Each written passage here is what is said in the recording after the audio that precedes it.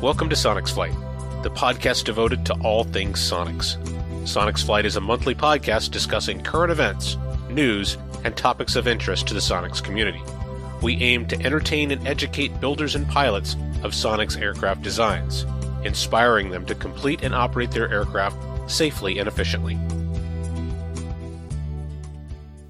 Welcome to the Sonex Flight podcast. This is episode number 31, Prince Propellers. Whatever engine you have for your Sonex project, you're going to need a prop to go with it. There's several choices out there in different styles and materials and a few different major manufacturers available, but the ultimate goal is the same, and that's to get an efficient, durable, and good-looking prop for a reasonable price. And Prince Aircraft Company is one of the best respected brands available for the Sonex. So we'll speak with Lonnie Prince, and we'll delve into the world of what I like to call creating speed out of thin air. My name is Jeff Schultz, builder and pilot of Sonex 604 and Sonex 1370 more. And joining me is John Gillis. Gary Motley is off tonight. He's got other obligations to attend to. John flies his Jabiru-powered YX. He's best known for his custom modifications, including his speed cowl and his tilt-back canopy. John's YX is pretty fast, and I think the Prince prop on the front end might have something to do with that.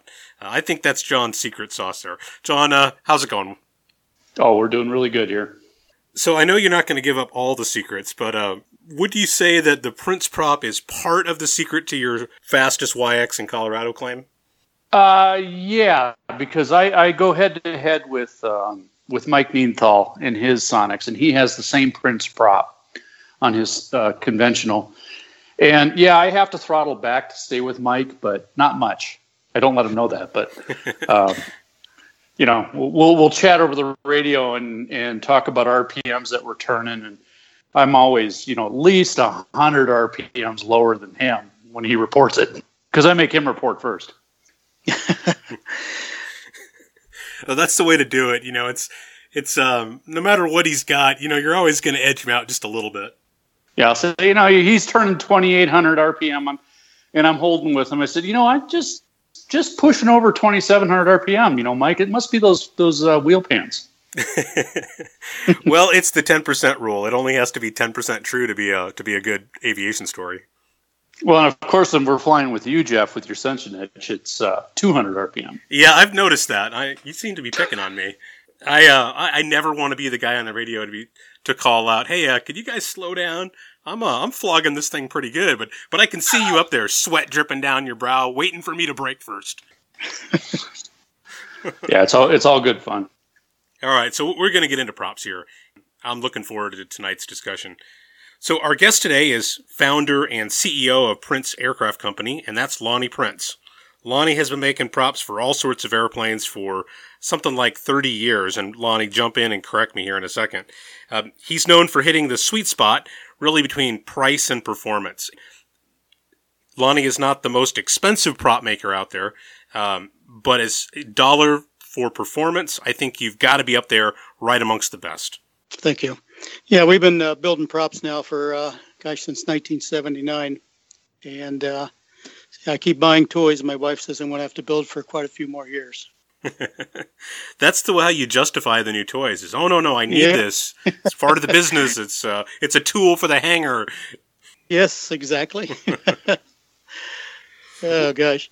Before we jump into this, I just want to say, Lonnie, thanks for coming on. You've been a friend and supporter of Sonex since the beginning, basically. Your props have been on some of the very first Sonex that have been flying. So thanks for your support of the community over the years, and thanks again for taking some time to talk with us.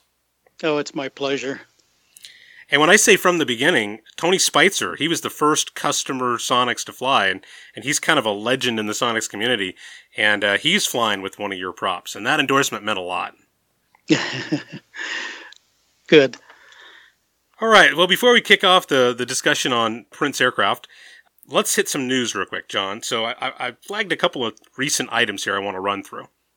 The first one showed up on the Sonex Builder forum, and then Sonex just had a press release on it, and that is Leroy Brandt just flew his recently rebuilt Sonex. He converted it from a legacy model to a B model, and with that completion, he flew it the other day.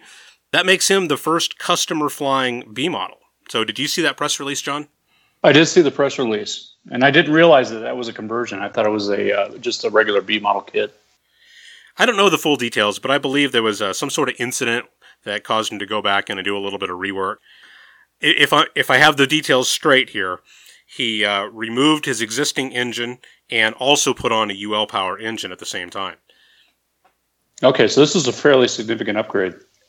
Right, yeah. So not only going to the B model, but going with a brand new engine, and that's got to be a fairly significant change going from his old to his new. Yeah, definitely. But it's good to see a B model flying, especially from the customer standpoint. So he just reading through his flight report, and I'll put a link in the show notes if anybody wants to check it out. But he said it had good power and speed, and he talked about the speed was really good, even though he had to throttle the engine back during its 5-hour initial break-in period. So I thought that was kind of interesting, and I forget the exact speeds he was posting, but they looked like fine, respectable speeds, especially considering that this is not the big UL Power engine. This is the 260, which is the 98 horsepower version, not the 130 horse engine. So if he's getting good, 130 mile an hour speeds at reduced RPM with the small engine, that's a pretty good endorsement for the B model airframe. Yeah, the wider nose and everything had people kind of wondering, were we going to pay a penalty to have the bigger fuselage and bigger up, forward projection? And clearly, it doesn't seem like it'd be an issue.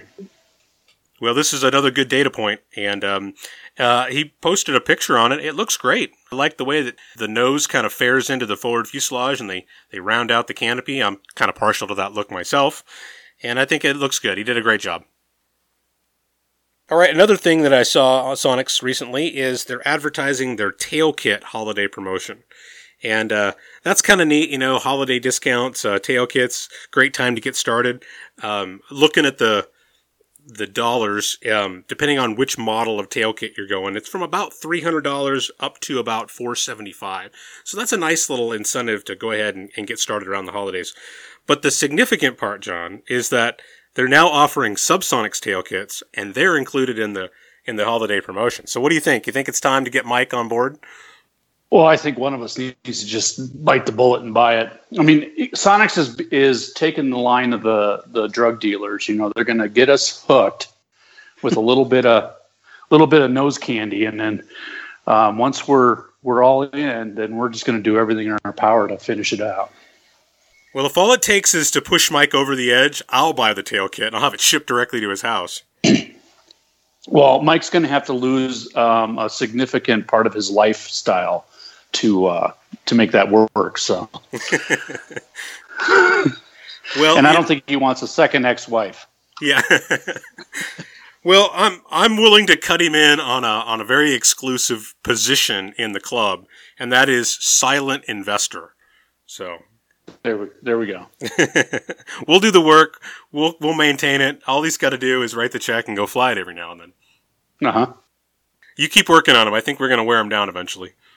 Oh yeah, his eyes. That last podcast we did on the Subsonics, I think he's dreaming about it. Good. And a local guy at our field is looking at one too. So there might be another one here. Yeah, it's perfect. It's all coming together. That'd be funny if there would be 4 Subsonics in Colorado. Yeah, something in the water out there. Well, that and the Air Force Academy helps too, because all those fighter jocks that are retiring and coming back to Colorado are they're jonesing to get back into a jet. Yeah, that's true. All right, and then the final item that I saw, Sonex is advertising that Avemco is now offering Sonex insurance. They've been talking with various insurance providers, and before it was the EAA insurance program and First Flight Insurance, and now they've announced this new arrangement with Avemco, and it looks like it's going to be a fairly attractive option. Some of the things that I just kind of pulled out of the press release, Avemco will reimburse you for labor costs up to $15 per hour if something happens during your construction period. So if you have a construction policy, they'll reimburse you for your labor, which has always been just sort of a gimme. They have bodily injury and property damage liability that will extend after the sale for up to a year. So if you sell your airplane, you can maintain some liability while the new owner kind of gets comfortable and familiar with it. And then after a year, that goes away. But then that gets the new owner past the spike in the danger zone. And then they're offering insurance for pilots down the road, so not the original builder, so second, third, fourth owner of the plane. They're making it easy for those guys to get insured as well. And then lastly, and probably most significantly, Avamco is offering, well, not offering, but they're accepting time and type. So if you go fly with another Sonix, even if it's not in a plane getting dual instruction with the CFI, you just go fly with the Sonix buddy, log the time in your logbook, they'll accept that. Or they'll even take similarly handling airplanes. So go get in a light sport or an RV-12 or something like that, and they'll take that. And so that finds another way to resolve the lack of formal transition training right now, and that's to go get similar training on your own, and they'll accept that. So great options, great news to hear that. Yeah, my insurance will be coming up in February, and I'm going to definitely, get a quote from them on it since they're now accepting the Sonix.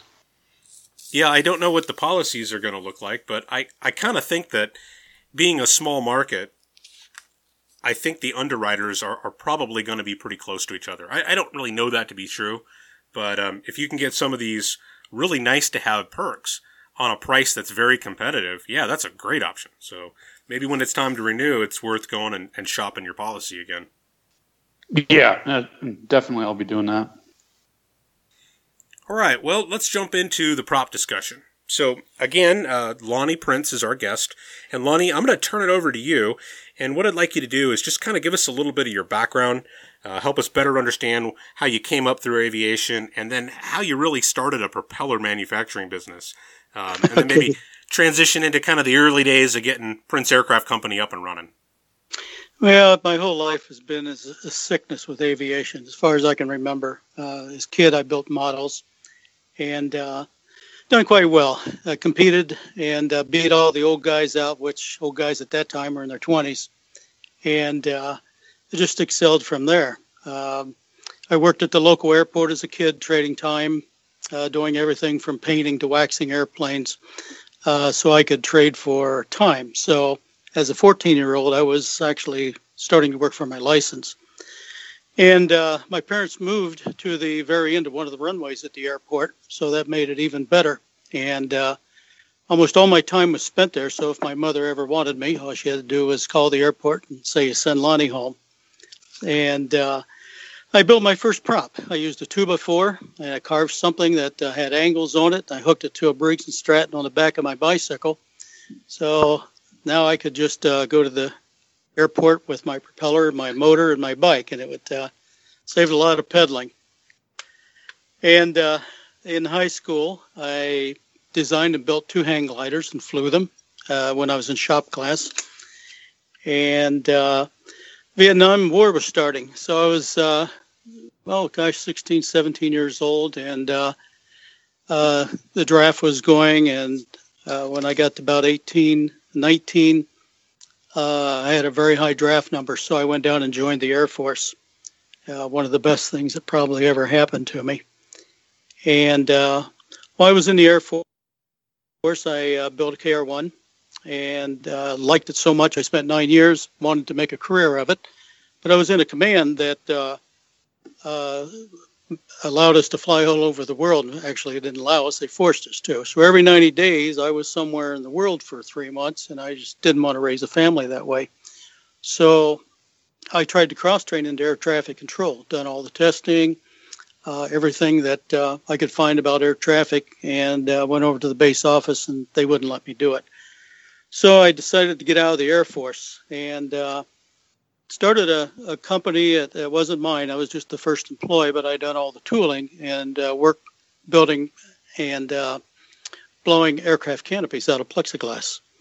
And that was a pretty good business. We built a couple thousand canopies for KRs and the Rutan projects going at the time, and Mustang 2s and all the hot airplanes during that era.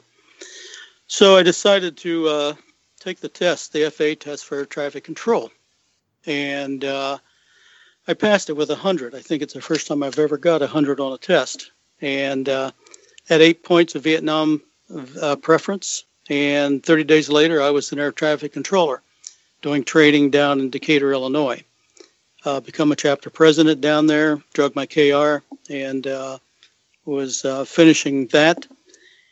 And then I transferred up to Decatur, Illinois as a controller. And there I built a PDQ-2, which is a kind of an open air Benson gyrocopter type of frame with wings on it and the Volkswagen engine. So I started the first air show through the tower solely at Decatur, Illinois. And so it was a big deal for the local community. Out of that, I was bidding for jobs, and the FAA found out that I started the air show, so they allowed me to go to Toledo, Ohio, as an air traffic controller in the TRACON. There I built a Minimax in my spare time, along with the Pitts, and I was chapter president of the local chapter here as well.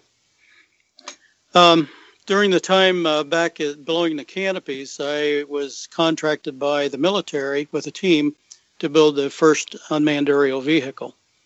And it was probably one of my better jobs, big model airplanes, and you get to go out and fly them into radar sites and cross country, and it was quite enjoyable. So I was involved in the union at Toledo Air Traffic Control Tower, and we started talking strike in the early 80s, 79, 80s. And I decided I need to do something for when we go on strike, I can still make a living. So I, flying corporate on the side, I would go down to the library and I'd get every book I could on propellers and the math for props. And when I'd wait for PAX to come back, I would study on how to build propellers.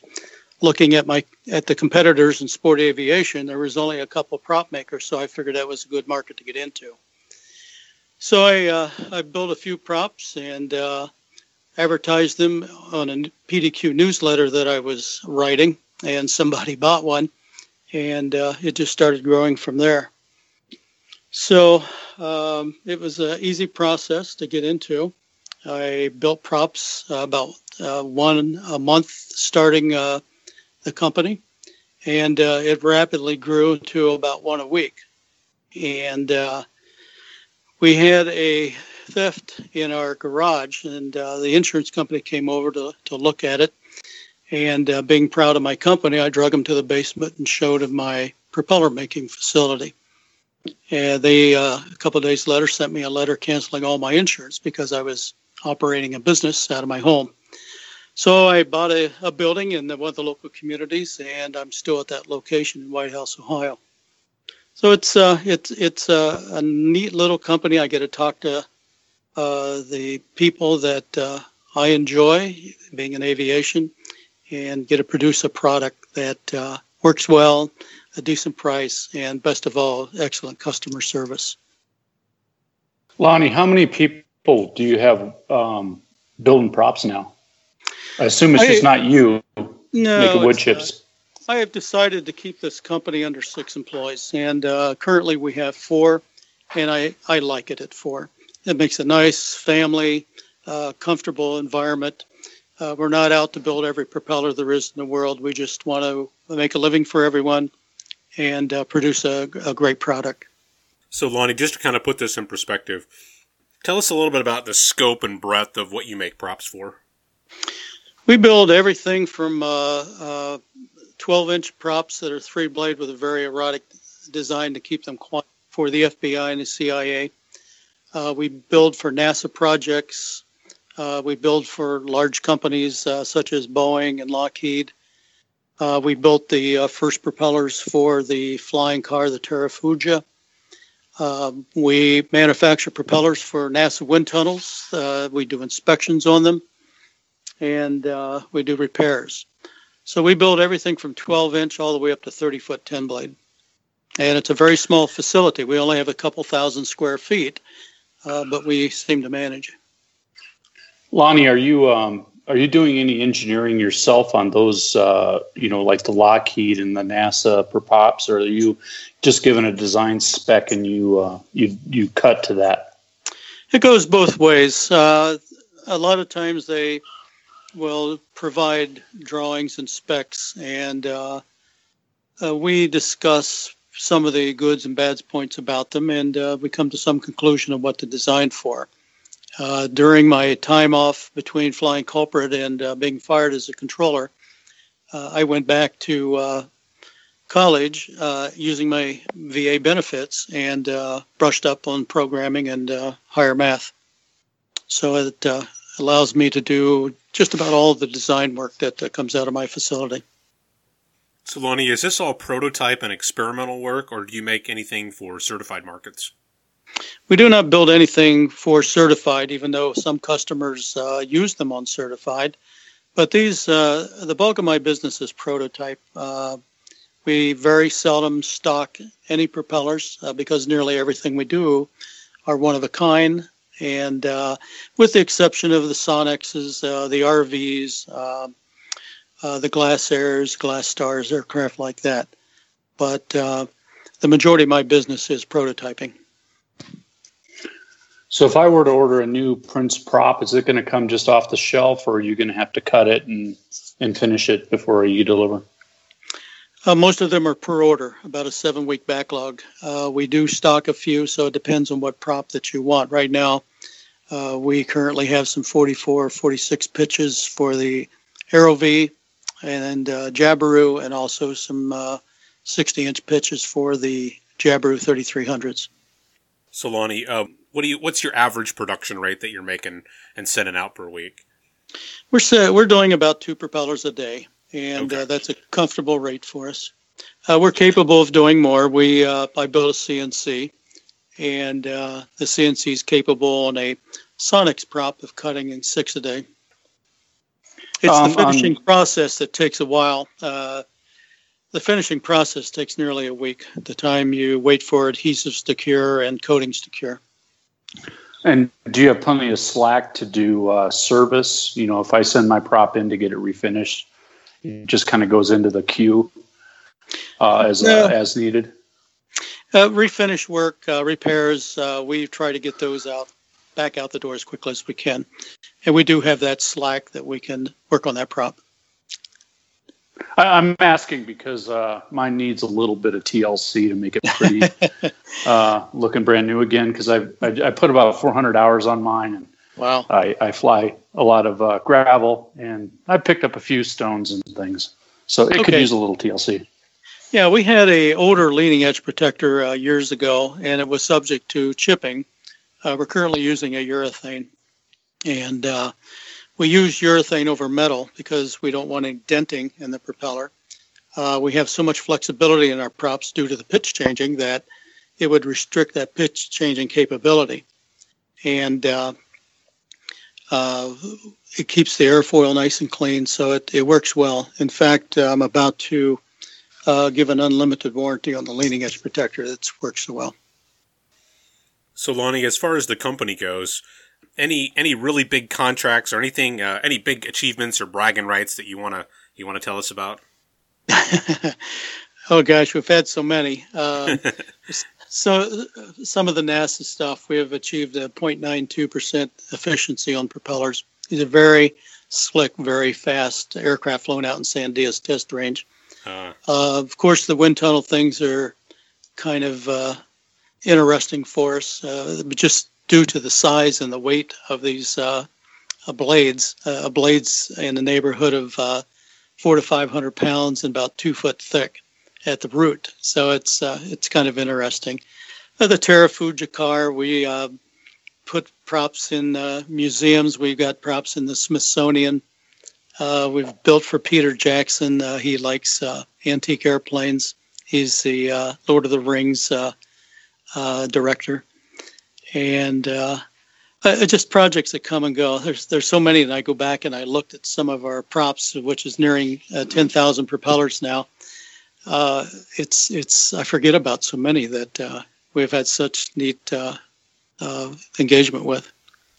And I think you had mentioned that you can take an existing prop and then duplicate it. So for restorations or things like that. Mm-hmm. Yeah, we do that. As if the manufacturer is no longer alive, then we can reproduce that prop. But we don't want to take a business away from somebody that's worked most of their life trying to create a product and a profit. Yeah. All right. So getting kind of into the design and construction, you mentioned a couple of things which I want to dig into.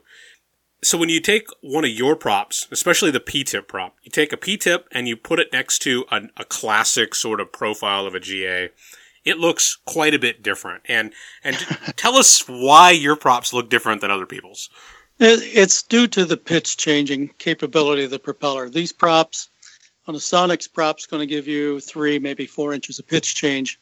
Pitch will be low at takeoff, and it will go back to the carved setting when you're in a cruise condition. And the way this works is if you look at a prop on a turbulent day when the pilot's running up at high RPMs, when the turbulent hits it, you'll see that prop wavering forward and aft. And what's happening is the prop is gripping the air, and when it grips the air, it pulls it forward. You'll also see it when the airplane is just starting its takeoff roll, the tips will pull forward. So we take advantage of the pitch change by the shape of the blade. So there is a center line goes through the propeller, and the thrust is on that center line. However, due to the sweep, the thrust is after that center line. So when that prop pulls forward, it pulls the trailing edge forward and unpitches the propeller. So your greatest forward pull on a propeller is at a high RPM and a low airspeed. So you get the best advantage as soon as you release the brakes. That's going to give you the best pitch change. As you increase in speed, the forward pull reduces on the face of the blade, so it will start going back to the cruised or the carved setting. If you design it for 140 miles an hour and it reaches 140 miles an hour, there is virtually zero pull in the face of that blade. So that allows that pitch to go back to the carved setting, which is a higher pitch. So we can design a propeller that is fixed pitch, but will give you a good top speed, but doesn't penalize you too much for the takeoff roll because of that pitch changing. Additionally, we use a vortex tip on the end of our blade. It looks like you bend the tip toward the tail of the aircraft. And that was a NASA design back in the early 80s. And I just decided to put it on a propeller, and it works well. And what it does, when we put this in a wind tunnel and blow smoke through it, a P-tip propeller, the air coming out of this 54-inch prop, will give you a 54-inch column of air coming out of the blade. If you take the same propeller and you cut the tips off, the air goes over the tip, tucks down behind the propeller, and gives you about a 50-inch diameter column. So that volume of air is what you need for better takeoff and climb. And additionally, what that tip does is reduce the vortices that come off the tip, just like you see on the airliners. You see the vortex tips on them these days. And the vortice will attach itself to the propeller, which causes more drag, so the engine has to work harder to get to that RPM. And additionally, when you have that vortice, the next blade will come around and it will smack that vortice and make noise. And when you have the vortex tip on it, the vortice is still there, but it does not attach itself to the propeller, just like it does on a wing. It delays the vortice. So that allows clean air instead of turbulated air to go over that airfoil section and produce thrust or lift. So the P-tip is really cleaning up your tip losses, is what you're saying? Yes, it does. Well, I've got a few comments about the P-tip also. Okay. But as a user, the P-tip I have a scar on my belly from the P-tip, from just walking around the airplane and catching that sharp tip on my belly, and I've done it more than once. So yes, that's a danger factor. My wife has commented many times on me coming home with holes in my shirt because I walk around them when they're on the carving table and it grabs me. So, and the other one is when I'm hazard. Well, the other hazard is when you're filling up at the FBO especially doing a cross country. People will come up to you and go, "Damn, you had a ground strike." And I said, "Yeah, well, the the prop comes pre-ground strike, so I don't have to worry about it. We've had the FAA contact us twice. They red tagged airplanes at airports before because they thought the very same. Even though there was no scrapes or any Mars on the tip, they didn't realize that's the way it was manufactured. Yeah, my only comment is you need to soften that very back edge of it, because that sharp edge, man, it catches you. Well, we'll work on that. So, Lonnie, how do you build the P-tip? Is this the wood that's actually bent, or is it all carbon, or how do you do that? No, it's a kind of a wires and mirror thing, but it's not bent wood. It is. We actually carve that right in the propeller as we carve the propeller. And not all props are carved on the CNC. It takes a long time to write a program and then to prove that program. So if it's only one or two, we'll just hand carve the prop, which actually I'm faster than the CNC, but I don't think the CNC hurts as much as I do as becoming an older guy working all day on these things. But I can carve a Sonex prop in a couple hours. So the P-tip is actually a wood core also. It's not an after an addition. Okay. No, it's a maple prop, isn't it? It is hard maple. The Sonex 2200 has 8 laminations in it, and the 3300 I think has 6. We will bring the lumber in. We have it.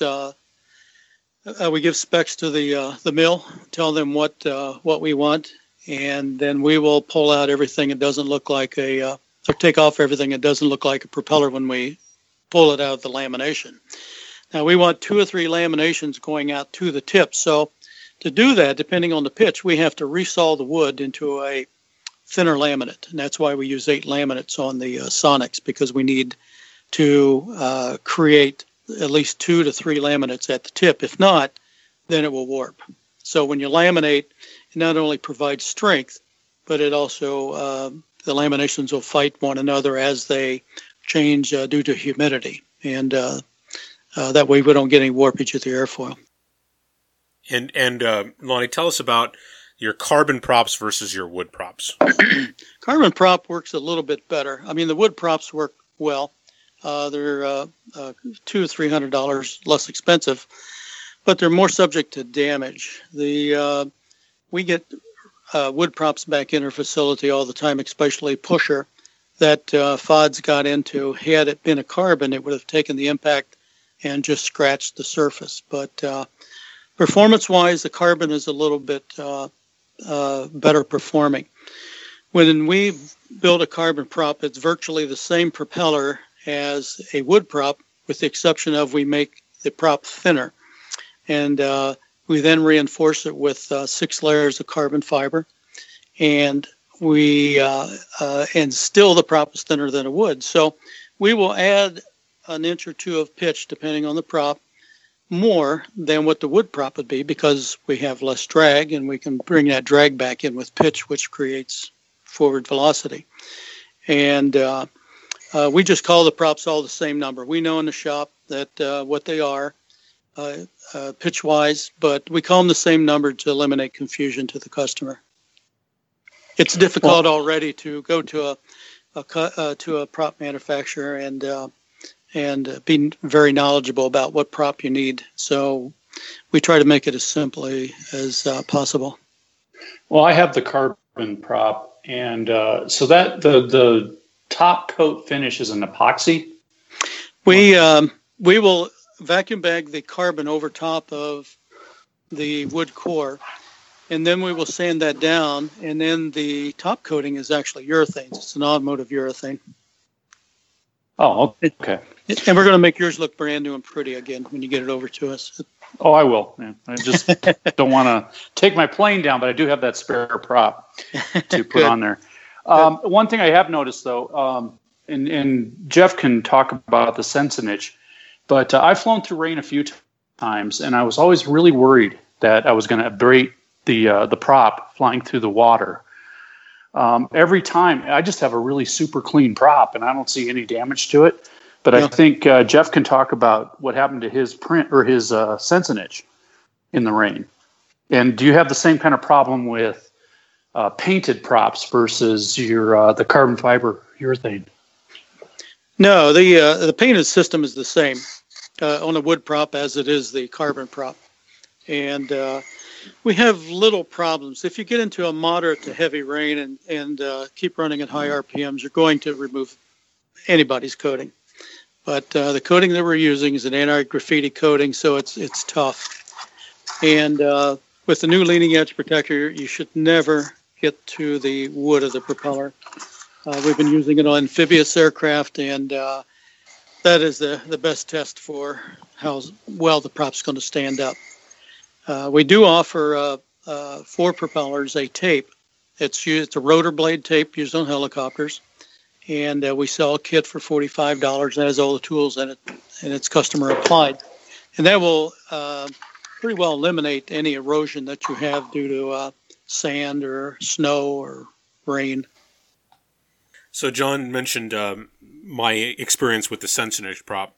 I was coming back from Oshkosh, and I was skirting around a line of thunderstorms, and I was flying through light rain for probably about 45 minutes. Light rain being it was kind of beating up and running off of the canopy, but not just like pouring and pouring.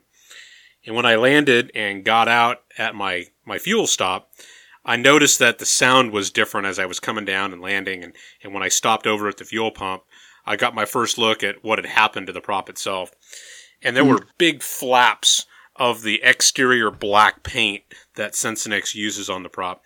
They use a really heavy catalyzed like urethane, 2-part urethane paint. Very durable, very strong, but it had gotten underneath the paint and separated it from the primer layer below. And so they were like big flaps that were fluttering on the prop as I was flying through the rain. And so I literally peeled big long strips of it off and used my knife to kind of cut them free. And I had to try to dress the tips on the ramp as much as I could to be able to get it flyable again and get home. So when I got home, I pulled the prop off and brought it back to the house. And then I sat in front of the TV for about an hour peeling the remainder of the urethane paint off. Yeah. Then he called me up and said, "Hey, can I try your prop out?" Well, good. Actually, the better way would have been to sand it off. Use a random orbital sander, and it would have kicked right off. But if you want a redo on that, send it over, and we'll make it pretty again for you, even though it's Brand X. Yeah, I might need to take you up on that. I don't want to. This is not the intent of this is not to disparage Sensenich. No, they offered to fix it and all that, but at the time I didn't want to go down any longer than I needed to, so I just did it myself. Yeah, I honor those folks. They're good people. They've had a great prop business for a long time, and I think they think well of me when they get projects that they don't want to do. For instance, some of the wind tunnel projects, they'll send that business over to our facility. So I think highly of them. I think they are good folks. Well, Lonnie, let's go into that a little bit.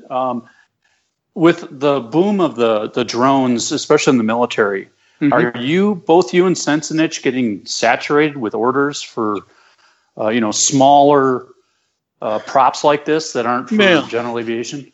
Yeah. Oh, yeah. That's up until this year. That was a big bulk of our business was the drone props, and we were building everything from 3-blade 68-inch all the way down to 12-inch.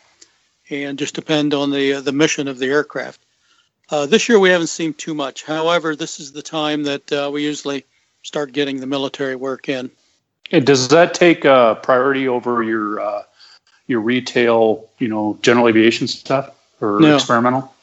It's my idea of running a company is being the best you can to the person that pays for your service, and it's a first come, first serve. Even we have an offer for folks that need a prop right now. It takes us about a week to build a propeller, and people that don't want to wait during that time, we have a option of a 14 business day delivery, but that option costs 50% more. And surprisingly, quite a few people take advantage of that, but we don't put those ahead of our normal props. Our employees like to earn extra money, so they'll work weekends and evenings to produce those propellers. Okay, so that just goes into gravy for your guys for overtime then. Yeah, sure does. Okay. Well, that's good. That's a real stand-up way to do that. Yeah, good job. Thank you. Lonnie, I noticed that you have the P-tip and now you have the elliptical prop. Tell us about the differences between those two. Well, the elliptical prop, we don't produce unless the customer wants it. We don't stock any of those at all. That prop was designed to compete with a lower cost manufacturer, major manufacturer in building props for Sensenich. For Sonix, which was a Sensenich company. And we was asked to produce it, so that's the prop we produced.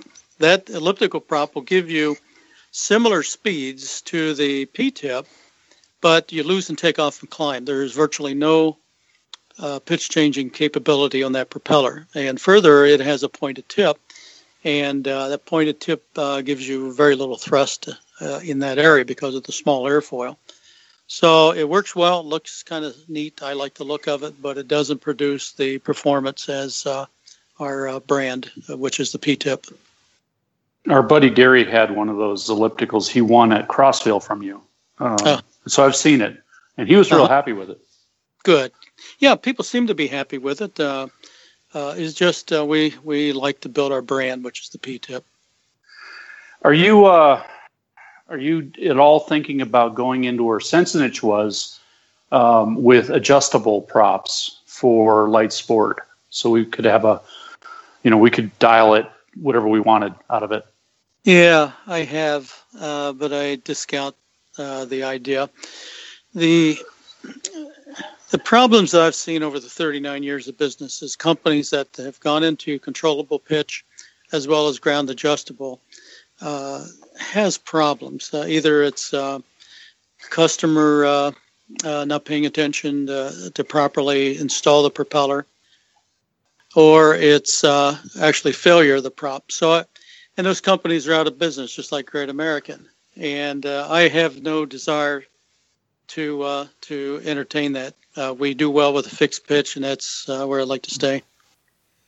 Well, Lonnie, let's delve into some specific info about Sonix props. So just tell us what engines do you serve? What customers have you made props for that are flying Sonix, and just kind of break down your offerings. We've got, I would imagine we've got close to a couple hundred Sonix props out there. We build for all engines. We're prototypers. So if somebody wanted to put a rubber band in the Sonix, we would build a prop for it. We take the values, basic values of RPM at the propeller, the horsepower, and airspeed. And from that, my program will calculate the propeller. And then you get into more details like maximum diameters and other factors. But that's all we need to design the prop. So we've built, for the Sonix, all the Volkswagen-based engines, including the RevMaster, it's IO260s and the 360s. I can't think of any other engines that we have manufactured. Corvair. So we'll build for any condition, and if that condition it sounds reasonable and this prop doesn't work, just get it back to us and we'll build you a new one. Lonnie, when you're thinking about those prototyping for an engine, what parameters are you using to design that prop? I mean, when the Turbo Aerobee came out, I mean, that's a whole different gig. We didn't know what it was going to perform like. Mm-hmm. Obviously, you're going to have some, back and forth with the first flyers of it to see what's the best pitch and everything for it. How do you go through that? We have, and we built a couple different designs for the Turbo. The first one worked well, and the second one worked better. But the design criteria is how the customer is going to treat this. Are they going to fly high altitude? High altitude thin air requires a little different shape of the blade, more blade area. And a guy flying below 8,000 feet requires a different parameter as well. So we first ask the customer what type of flying that they plan to do. Some customers don't want to go fast in a Sonix. They want to get out of their short airstrip. So we'll design a propeller to meet that condition, which means a little bit more diameter and somewhat less pitch. the factory lists the propeller maximum diameter at 54 inches, but there have been people who have gone outside of that recommendation with the Rotax prop, or I think there was a guy with an O200 that put a much bigger prop on his. Wow. Just kind of off the top of your head, does everybody seem to stay with 54-inch, or do they experiment by maybe going to a slightly larger diameter? Few people experiment. They asked the prop maker, what do you think will work? And then I advise them what I think will work. And if we're all wrong, then we'll make modifications to the prop. So we've put up to 58-inch props on the Sonics with very low pitches, clear down to 38-inch pitch. I wanted to get out of his grass strip. Had obstructions at the end, so he just wanted to fly it. He wasn't interested for me to be how fast he could get there. Okay, so that's a particular case, short takeoff and max climb. Yep. Do you think 54 is pretty much the sweet spot for everybody else? It is, because most of these engines are 3,300 RPM engines. We are building for the Rotax, which is a different monster because it turns slow. So we have to consider a higher pitch and try not to get too much more in the diameter. So we have to make that drag up with extra blade area, or go to a multi-blade, which I'm not an advocate of. If we can load that engine with two blades, there's no need to go to a multi-blade prop other than sex appeal. Can you go into that? I mean, I always hear this, and it's almost like religion to me. Is people's opinions are very, very much set in them.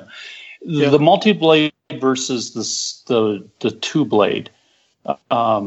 Can you just give us your idea of the pluses and minuses on that? Yeah, the pluses is it's sexy. There's nothing like a three-bladed prop look. The other one is that we can build for instance, on a engine like the Rotax, we can build a shorter diameter where it should actually be a larger diameter, but we can't because of ground clearance. We have to go to a multi-blade to load that engine. So that is an advantage. The disadvantage is it's an expensive propeller. For my company, it's 3 times more than a two-blade. Then you got to ship it by freight, which is another large expense. And I don't see the need of it when you can use a two-blade to give you the better performance. Yeah, this is an area where like warp drive has a huge advantage. Three blades are all identical. You just smack them into the hub and bolt them up and go. If you look at not cutting my competitors, but if you look at those types of plastic props, for one, you have to be very careful on a 4-cylinder Volkswagen engine using them. And I'm saying this from articles out of Sport Aviation, where crankshafts break due to a solid substrate propeller. And if you look at a prop like that, they have very little helical twist. So it's a propeller. It's a generic prop used for every application, and you bring in the drag by however much pitch you can put into the blade. If you put a two-blade prop of that style on this engine, you can't hold the power back. You can't get the pitch.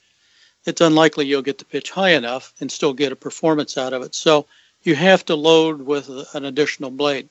It'd be the same for us. If we build a very narrow blade that has little helical twist, then we would have the same condition. We would have to add some type of drag to hold the power of the motor back. So you add another blade.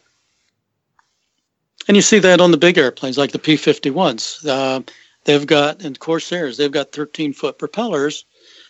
They still couldn't hold back at 1,600 horsepower, so they had to add blades to hold that power back or to turn it into thrust.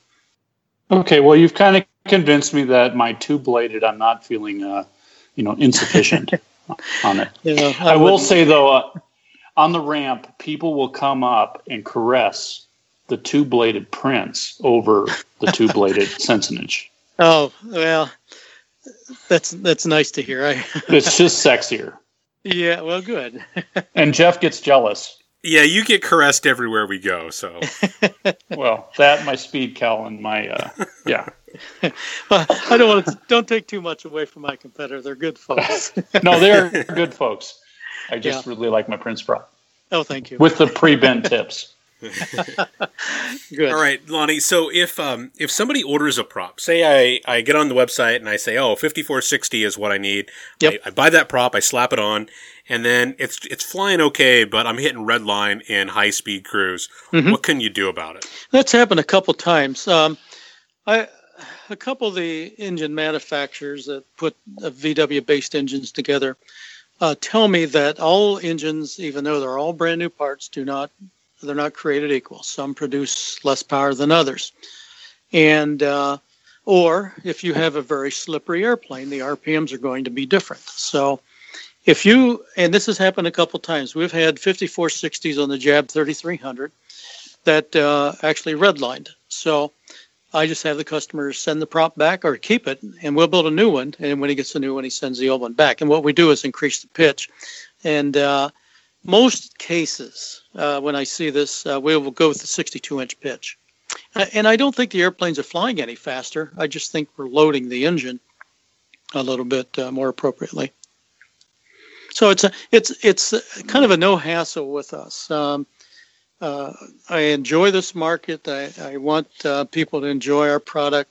And the last thing in the world you want to do is upset a customer by being stringent with warranty. So we still service props that were built back in the early 80s and 90s. It takes some guys forever to build an airplane. And they finally use the propeller and find that it doesn't work exactly the way it should. So we'll take it back. And some of the bigger ones we can modify, but we don't. We just replace the Sonex props. And I don't see how, you could ask for a better service and warranty than treating a customer like that. Yeah, I agree. Knowing that the prop manufacturer is going to stand behind you takes a big load off your mind. So yeah, it's a difficult purchase, and it's so easy to make a mistake, and you end up with a $1,500 piece of art that hangs on the wall. And I just don't agree with the concept of not being able to provide that service. I chuckle, Lonnie, when I bought my engine for my aircraft from another. It had a beautiful Sensenich clear finished prop on it. That prop is hanging in my living room because it's gorgeous. It doesn't fit on my Sonics, but it's a gorgeous prop. Well, speaking of that, we also will. Our standard collars are black. It looks good on airplanes. It matches any color schemes, and it's easy for us. We just fill the gun with black paint and we spray everything that gets in the way of the gun. And but we will custom to any colors. We've got them with cow spots on them and zebra stripes and any colors, and we'll do that. It's additional charge of $75 per color, but we often match the color scheme of many of the customers' airplanes. Well, that's important because my props are always blue, and I just can't go with a regular black prop. Okay, good. But can you get blue carbon fiber? Yes, I can. It is mixed with blue and black, but yeah, I can do it. Well, there you go, Jeff. That's your Christmas present. Good. Now, what I've been wanting to do is chrome, but I haven't found that process yet to make a chrome prop. There is a product on the market, but it is just not applicable to what we do. Yeah. Well, Lonnie, tell us about some real-world performance that people have reported. Yeah, this is a tough one because customers ask me this, and I'd rather not tell them what it does, because that locks me in and makes me look bad if for some reason his airplane doesn't reach that performance. But I direct them toward the social media, like the Sonex group, and ask that question from unbiased customers. So if somebody's got a gripe, you're going to hear it there, and that'll bring up warnings of maybe you should look elsewhere to buy a product. Doesn't matter if it's radios or what, but we have seen some good results. There's a gentleman that's flying a Force One engine with an elliptical prop, and he gets 160 miles an hour on his YX. So that's at a higher RPM, but he's getting it. And most people see over my competitors in the neighborhood of 10 miles an hour difference. That always isn't true. And that's why I can't dictate. The customer call me up and says, my gosh, this thing is going like a flash of lightning. Well, that flash of lightning may be due to things like airspeed indicator errors or instrument setup. So I try not to give performances. The same way with customer names. A customer will call me up and ask for somebody that has a plane and an engine like he has, and would I give them their names? I used to, until a couple times somebody's threatened to sue us for giving information out. So I don't do that. And besides, when you ask the manufacturer that's really hungry for your money to provide a name of somebody, well, the manufacturer's going to be crazy not to pick the best guy out there so he can say good things, and then you get the guy's money. So it's best to stay with social media and ask the questions. Well, I'm going to just tell my story here, and I'll preface it by saying I am still currently flying my Sensenik prop. Mm-hmm. But after I flew through the rain and I had to pull that prop off and refinish it, it was a perfect time to try out some other props, especially since I was down for a couple of weeks. Mm-hmm. So John had that extra prop that he bought, that extra Prince prop. Okay. And so he put that one on his airplane, and his original prop was sitting against the wall in the hangar, and so I put his prop on my airplane. Okay. And I had flown my prop, right up until the time of going to Oshkosh, and I had done all of my performance testing and all that. And so I knew how my prop was flying. I had just done some climb and descent series, and I had good data. Okay. So I went back out, and I repeated those same tests, same airport, same basic time of year, maybe a month earlier. And I collected a full climb and descent series on the Prince prop and then analyzed that data. And then about the time I finished those tests and just flying around his prop, my prop was refinished. And so I swapped it off. I pulled John's prop, gave it back to him, put my Sensenik back on, and I went back out almost, like the next day type situation, mm-hmm. and flew my repaired Sensenik and did a climb descent series and analyzed the data. So I had 3 different data sets: my original data set, the Prince data set, and the new Sensenik data set. And so I feel like I got an extremely good apples to apples comparison. Okay. And what I found was my rate of climb varied just a little bit. We're talking perhaps 2% between the Sensenik and the Prince. Measurable, but very minor differences. And the Sensenik was out-climbing the Prince by about 2%. Maybe 50 feet per minute type thing. Okay. Not a lot. Measurable, but slightly lower. But in top speed, there was no comparison. The Prince was at least 10 miles an hour faster at full throttle than the Sensenik. Wow. And just had that very smooth, really, really nice feel to it. Sounded great. So 10 miles an hour on the top end for giving up perhaps 50 feet per minute on a rate of climb. Wow, that just about pay for itself in fuel over time. Yeah. That's how you justify it to the wife when you buy one from us. Right. Well, thank you. I appreciate it. That we always strive to do the best we can. Yeah, and our buddy Jim Hickey, he just took his Sonics up to Alaska this past summer.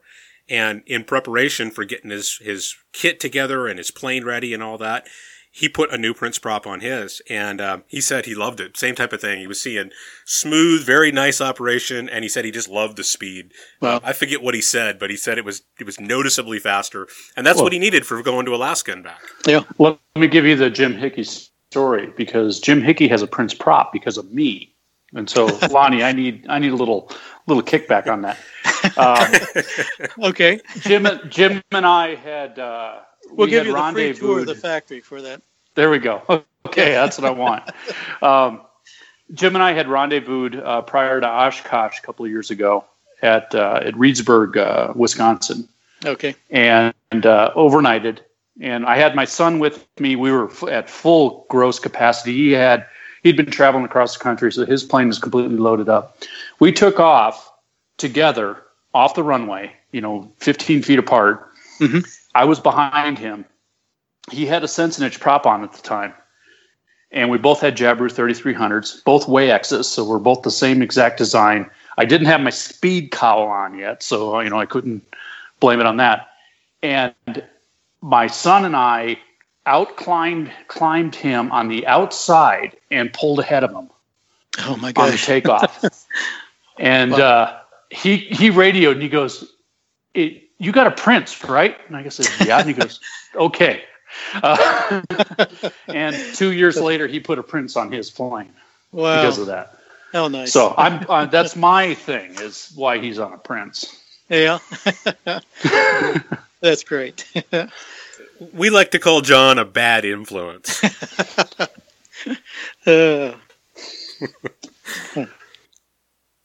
All right, so Lonnie, John already alluded to this, but what do you do about keeping your prop running smooth, about making sure the finish is good, about handling small nicks and scrapes and stone marks? What do we need to be doing as customers, and when is it time to send it back to you? Well, you never have to send it back to me unless the coating or something else goes wrong. You get large chips in it. That prop, if serviced, will last indefinitely. I mean, we get props back from day one. The very first prop I ever made for a customer, we have recently, again, for the third time, refinished it. And he works off of grass. He gets very little FOD into the prop, so it should last forever. What is a killer on these is if moisture gets into the propeller. The moisture, or if you get oil, a leaky crank or something, the oil gets into the prop. It gets slung out to the tips and it starts lifting coatings off. And that's something that you have to keep an eye on. Carbon fiber props, not so much, because you very seldom penetrate the carbon to get to the wood. But a wood prop, if you get nicks in it, then they should be sealed. And you can seal them with any coatings, CA glues, epoxies of any type, paint, anything to seal that to keep the moisture out. You always want to retorque a wood prop. So when it comes oil change time, loosen up the nuts and then retorque them. And on our props, the torque values are at the root of the blade on a placard. So you want to track the prop after you retorque it to be sure it tracks within an eighth of an inch. And you want to measure somewhere between 3 and 4 inches in from the tip. The tip they'll be a little different between tips because there's a hand operation involved there, and maybe not so perfect every time as making them exactly the same. So you'll want to measure on the trailing edge side 3 to 4 inches, rotate the prop around, and be sure that trailing edge on both props track within an eighth of an inch, and it should run smooth. If you ever get a Prince prop that doesn't run smooth, let us know, because we're well known for these props running exceptionally, almost turbine smooth. So nick-wise, if you get nicks, again, seal them up. If you get large nicks, send us a picture. We'll give you the best advantage how you can field repair and keep flying until you can get the prop down and get it properly repaired by us. And usually it's just a matter of like divots in the leading edge. Ours or other people's propellers use a JB weld and dam up the area that needs to be filled and just put this JB weld in it and then sand it back smooth. As far as finish, any cleaners will work. This is a tough two-part system urethane that we use on the props. So you can wipe them down with, I wouldn't go anything stronger than a lacquer thinner, but waxes usually take care of any dirts or grease or garbage on the blades. Wax them and try not to use a wax that has silicone. So if the prop needs repaired, we just don't like the silicone, trying to get it removed so we can get a good new coat of paint on it. And is there ever a reason to pull the prop off and check the static balance? No. The props stay in balance. You may notice setting a period of time that even if you set them horizontal or vertical, they'll vibrate a little bit. But over a period of time, the moisture there's an 8% moisture content in the wood that we use. We buy it at 6. The time at ambient sets around, it will get about an 8%. And that will stay rather constant unless moisture gets into the propeller. But usually there's no reason why it should go out of balance other than the moisture displacing because the blade's low. When the prop sits horizontal, The moisture will eventually, if it sets for months, will drain to the lower side of the blade, and you'll get an abnormal amount of vibration, but it should work itself out once the moisture gets through the pore of the wood. Lonnie, when you say to retorque the prop, I've heard stories of with a wood prop to back off the torque on all the prop bolts and then wait a period of time for the wood to kind of recoil or rebound before you retorque. Is that true? Is that a wives' tale? I can't say yay or nay, but I don't think it's necessary. I think all you need to do is loosen up all the nuts, and that's where you want to do the torque if you can get into that area and torque the nuts back. And you want to use a pattern that goes across the center to one nut and then keep going across the center. Don't start at one and go in a clock position all the way around. But no, I haven't heard of that, and I kind of doubt that it's true, because we get a lot of props that come back that are very, very compressed and to the point of almost destroying the fiber of the wood, and there's no change in the thickness. But and at the torque settings we're talking about, it's not that much to crush the wood. No, it isn't. Right. That's right. Especially the guys with the RevMaster. It uses 3/8 bolts, so it's a lot easier to crush the wood than it is for the 5/16 bolts. Which is another thing. The Jabiroos, some of them came out with 1/4-inch bolts, and I strongly recommend going to the 5/16. You can buy new lugs or you can drill the existing lugs out, but I would not use the 1/4-inch bolts that some of the earlier engines had. Yeah, and I think I had to actually drill my my prop bushings. I think that's what Ben and Pete at Jabiru recommend doing is not using the 1/4-inch. They say that's a Jabiru Australia thing, and they drill them up to 5/16 also. And I'm kind of wondering about the new Jabiru 3300. I'm told that it uses a 4-inch bolt circle, so I'm a little curious if that's true. I would rather see a larger bolt circle on a 120 horse engine with 3/8 bolts. So you're thinking it's a narrower bolt circle than the my current 3300? Yeah, that's what customers are telling me that have placed the orders. They haven't received engines yet. But no, the Jabiru 3300 has a 4 3/8 inch bolt circle, which is typically a SAE1 without the drive lugs. So the further you can bolt that prop from center, the more stable it's going to be. If you concentrate the bolt circle real close to the center, then gyroscopic loading could play havoc on the mounting. So since we're talking about prop bolts, two things come to mind. When you compare the bolt length for a Sonix with a Prince prop versus a Sensenich prop, those prop bolts are different lengths. The Sensenich hub is a thicker hub and requires a longer bolt by about 2 to 3 sizes. I forget exactly what it is, but it's 2 or 3 sizes of bolt. Yeah, I think you're right. I think the Sensenich is 2 3/4 thick, where ours is 2.25, 2 1/4. And the reason I have a thinner hub is that if we go with a thicker hub, it will require us to put a larger angle of pitch on the inboard root side of the propeller. That inboard section is not producing much in the way of thrust, but it absorbs engine power. So we use a thinner hubbed propeller so we can put less pitch in that area. And then we can drive a little bit more pitch in other areas for performance enhancement. And that's another thing to think about as well. A customer says, well, brand X prop has this pitch. That's what I want. And again, it's difficult for the end user because there's no way that all of us prop makers agree on what helical twist should be or even what angles the pitch should be. So if I would suggest listening to the prop maker because he knows his product. Another thing is that airfoils like on the Sensenich and some of the other blades are semi-symmetrical airfoils. We use a flat bottom.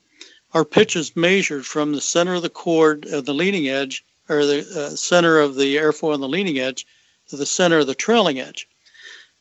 That is true for measuring a semi-symmetrical or symmetrical airfoil. You go to the center of the leading edge, the center of the trailing edge. For the same pitch, the angle is greater, and so you'll end up with a different style of prop, even though it's a different style of performance, even though it is the same designated as the same pitch. Yeah, comparing one brand to another using the numbers stamped on the blade is almost meaningless. You're right. You got to go with somebody who knows. Yeah, or at least somebody that will stand behind the product. Some manufacturers, when you buy the prop, you're pretty well stuck with it, and so it's good to go to a manufacturer that, if it doesn't work well, you've got some backup. Cincinnati provides backup also. And then the other thing about prop bolts, we've seen a couple of reports on various people who have had some corrosion on the prop bolts. Mm-hmm. So it's tied down on the ramp, it's exposed to the rain, the water gets in there and down inside the hub and sits against the prop bolt and corrodes it into the hole. Yeah. What do we need to do to prevent any kind of problems with bolts and holes? Get them out of the rain. But that's almost impossible.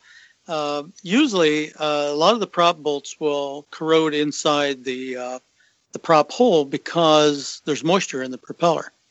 You will see prop bolts corrode on the outside because they're in the element, and so you'll see the nuts and the washers and the heads rust. But I don't see too many that are corroded on the inside. But corrosion's not a good thing. It's a weakness. It's a metal deteriorating. Spend $50 and buy a new set of bolts. That's cheap insurance. Yeah. Okay.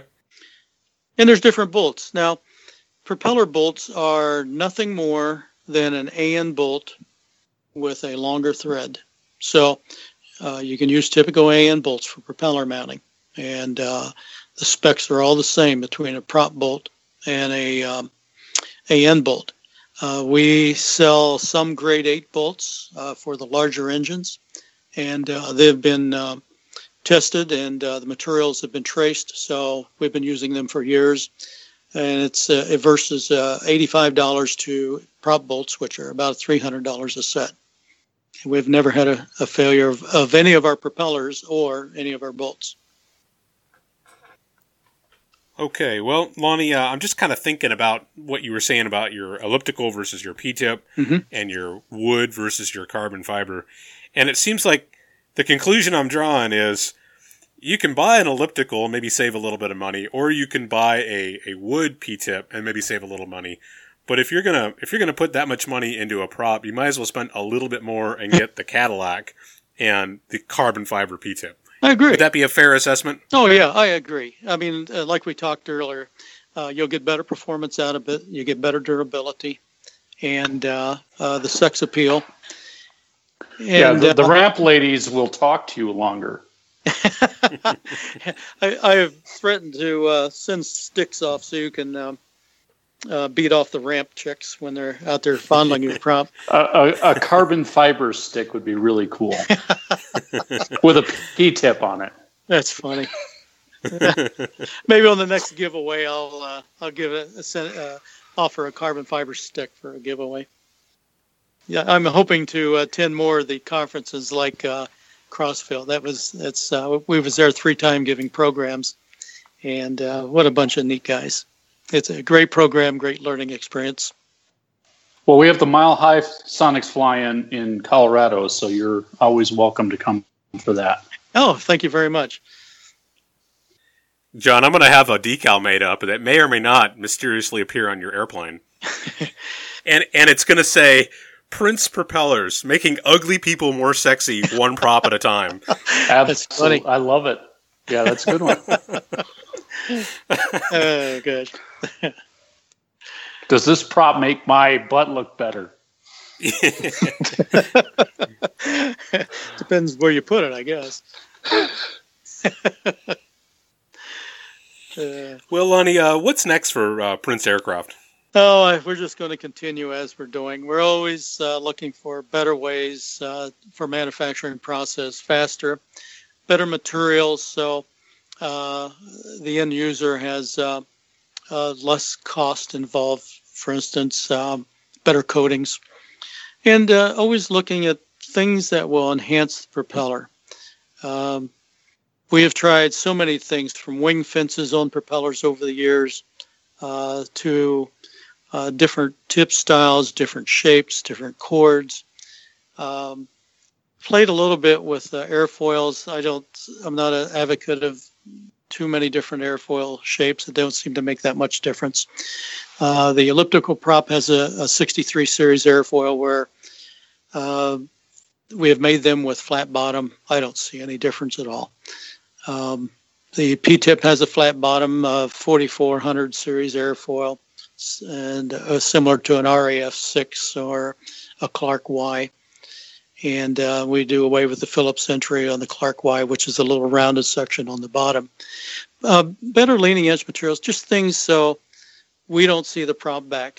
If a prop goes out and there's issues of wear or something, it's troublesome, and it's costly. We ask the customer to get it back to us. He has to pay the shipping. And then in most cases, we do a lot of these repairs gratis, because I just feel that somewhere we let the customer down, and we'll do the repairs at our cost. And it's too bad all companies don't do that. Oh, that's great, Lonnie. Well, why don't you give us your final thoughts and tell us where to find out for more info on the web. Okay. PrinceAircraft.com. Our website's been running and very successfully for the years. My IT guy just gave me a new version today, which we'll have out, which gives more options when you're ordering the prop, answers more questions. I would like to give a Christmas gift, or those that listen to this podcast. I think it's very important and very informative that folks join in on groups like this. So I'd like to, until the end of December, I'd like to give a 5% discount on any of our propellers. So maybe that help some folks, and we'll get some more of our props out there. And other than that, give me a call. We're at 419-877-5557. We answer all questions and entertain any assistance that we can provide. Jeff, do you need any more incentive to jump over to the dark side? Oh, I know. I'm going to have to slip a little something underneath the pillow. It's about a $70 deal, a discount. So not a lot, but at least you can take your wife out for all that time you spend in the workshop or flying the airplane for a nice dinner. Yeah. Well, that's great. Thanks for doing that, Lonnie. You're welcome. I'm sure that somebody will be able to take advantage of that. I hope. All right, John, any parting questions or parting comments for Lonnie? No, I think Lonnie's done a really good job of explaining his product, and I as a Prince customer, and I can speak for Mike Niedenthal, who is also a Prince customer. We're both really happy with our product. Thank you. Well, Lonnie, and again, I really appreciate your support for, specifically Sonics, but really just light airplanes and experimental airplanes and the light GA side. That's kind of where my passion lies. And you've been supporting us for decades, and I appreciate that. Thank you. I enjoy it. Well, good. I look forward to having you around for a good long time, keeping us flying. Good. I plan to be around for a while also. Excellent. Well, that's a good point, Lonnie. Are you getting close to retirement? Do you have a succession plan? Are we going to get all strung out on your product and then you drop off to earth? Well, you never know. As guys are getting old, well, I'm getting old. I'll be 70 in January. The problem is I got a 20-year-old mind, so that keeps me really rolling.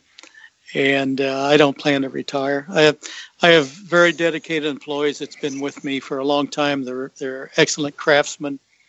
They're dedicated, and if I go, then most likely the company will go as well, and I can't do that. So we got 20 years more, at least, of good props. I hope so. Yeah. Okay, great. Yeah. That covers my need, so I'm fine. Okay. All right. Well, as we wrap this up, I just got a quick comment here. So the Sonics Flight 2017 listener feedback survey is open. So we want your feedback. Go to the website, log on to the survey. It's a very short 10-question survey. It takes about 5 minutes, seriously, about 5 minutes to complete. And we just want to know what you think, how you're listening, what topics you enjoy, and what do you want to hear more of. And don't be afraid to tell us if you don't think we're getting something right. We want to make sure this is enjoyable and informative, and sometimes we need that feedback. So get on there, take the survey, and tell us what you think. The link, and I'll put this link in the show notes. It's kind of a hard one to capture. But for anybody listening, the link is surveymonkey.com/r/THVKHKS. And I know that's impossible to get, but there it is. Or you can go to the website, sonicsflight.com, or the show notes for this episode, and we'll have a link to that survey. Also, if anybody would like to visit our little factory, we certainly welcome. Just give us warning, because we sometimes have a habit of just escaping to the airport, and we may not be there. So if I know you're coming, we'll certainly be there for you. We'll give you the 10-minute tour. Usually only takes about 7 minutes, and bring work clothes. That's because you're going to spend a shift building props. That's right. We're going to put you right to work if you stay 11 minutes. That's good. Yeah. Next time I'm out there, I'm coming to see you. Okay. I'm looking forward to it. All right. Well, thanks again, Lonnie. I appreciate you taking the time and educating us. It's been really enjoyable to hear you describe your products. Thank you. It's my pleasure. Our next show, I've been saying this for a couple of times now, but we really are working up to it. Our next shows are going to be on some of these alternative engine options. So we've got Viking and Corvair in a box coming, and we're working to line up UL Power and Rotax. And hopefully we'll get Viking and Corvair here in the next month or two, and UL Power and Rotax certainly in the next few months. So be watching for that.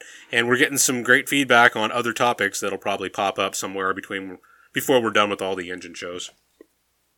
You can visit us on the web at sonicsflight.com. You can find the show notes for this episode at sonicsflight.com/31. And as always, subscribe to the podcast. You can find us on iTunes or Google Play, or find us in your favorite podcast app. And get on the website, take that survey, or send us an email directly at feedback@sonicsflight.com. We want to hear your topics, and we really want to talk you into coming on and being a guest, because I found this to be true. No matter who you are, you have something interesting and unique to contribute. Whether you're a beginner and it's a beginner's perspective, or you have experience in some particular field, we want to hear it, and there's others out there that want to hear it too. So send us a note, tell us what your topic is, and we'll get you onto the rotation.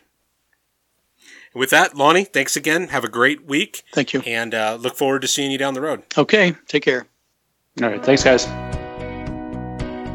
The views and opinions expressed on the Sonics Flight podcast are those of the hosts and guests alone, and do not necessarily reflect the views of any individual, company, or organization mentioned on this program. Nothing presented on this podcast should be construed to be the official position or recommendation of anyone not directly associated with Sonics Flight.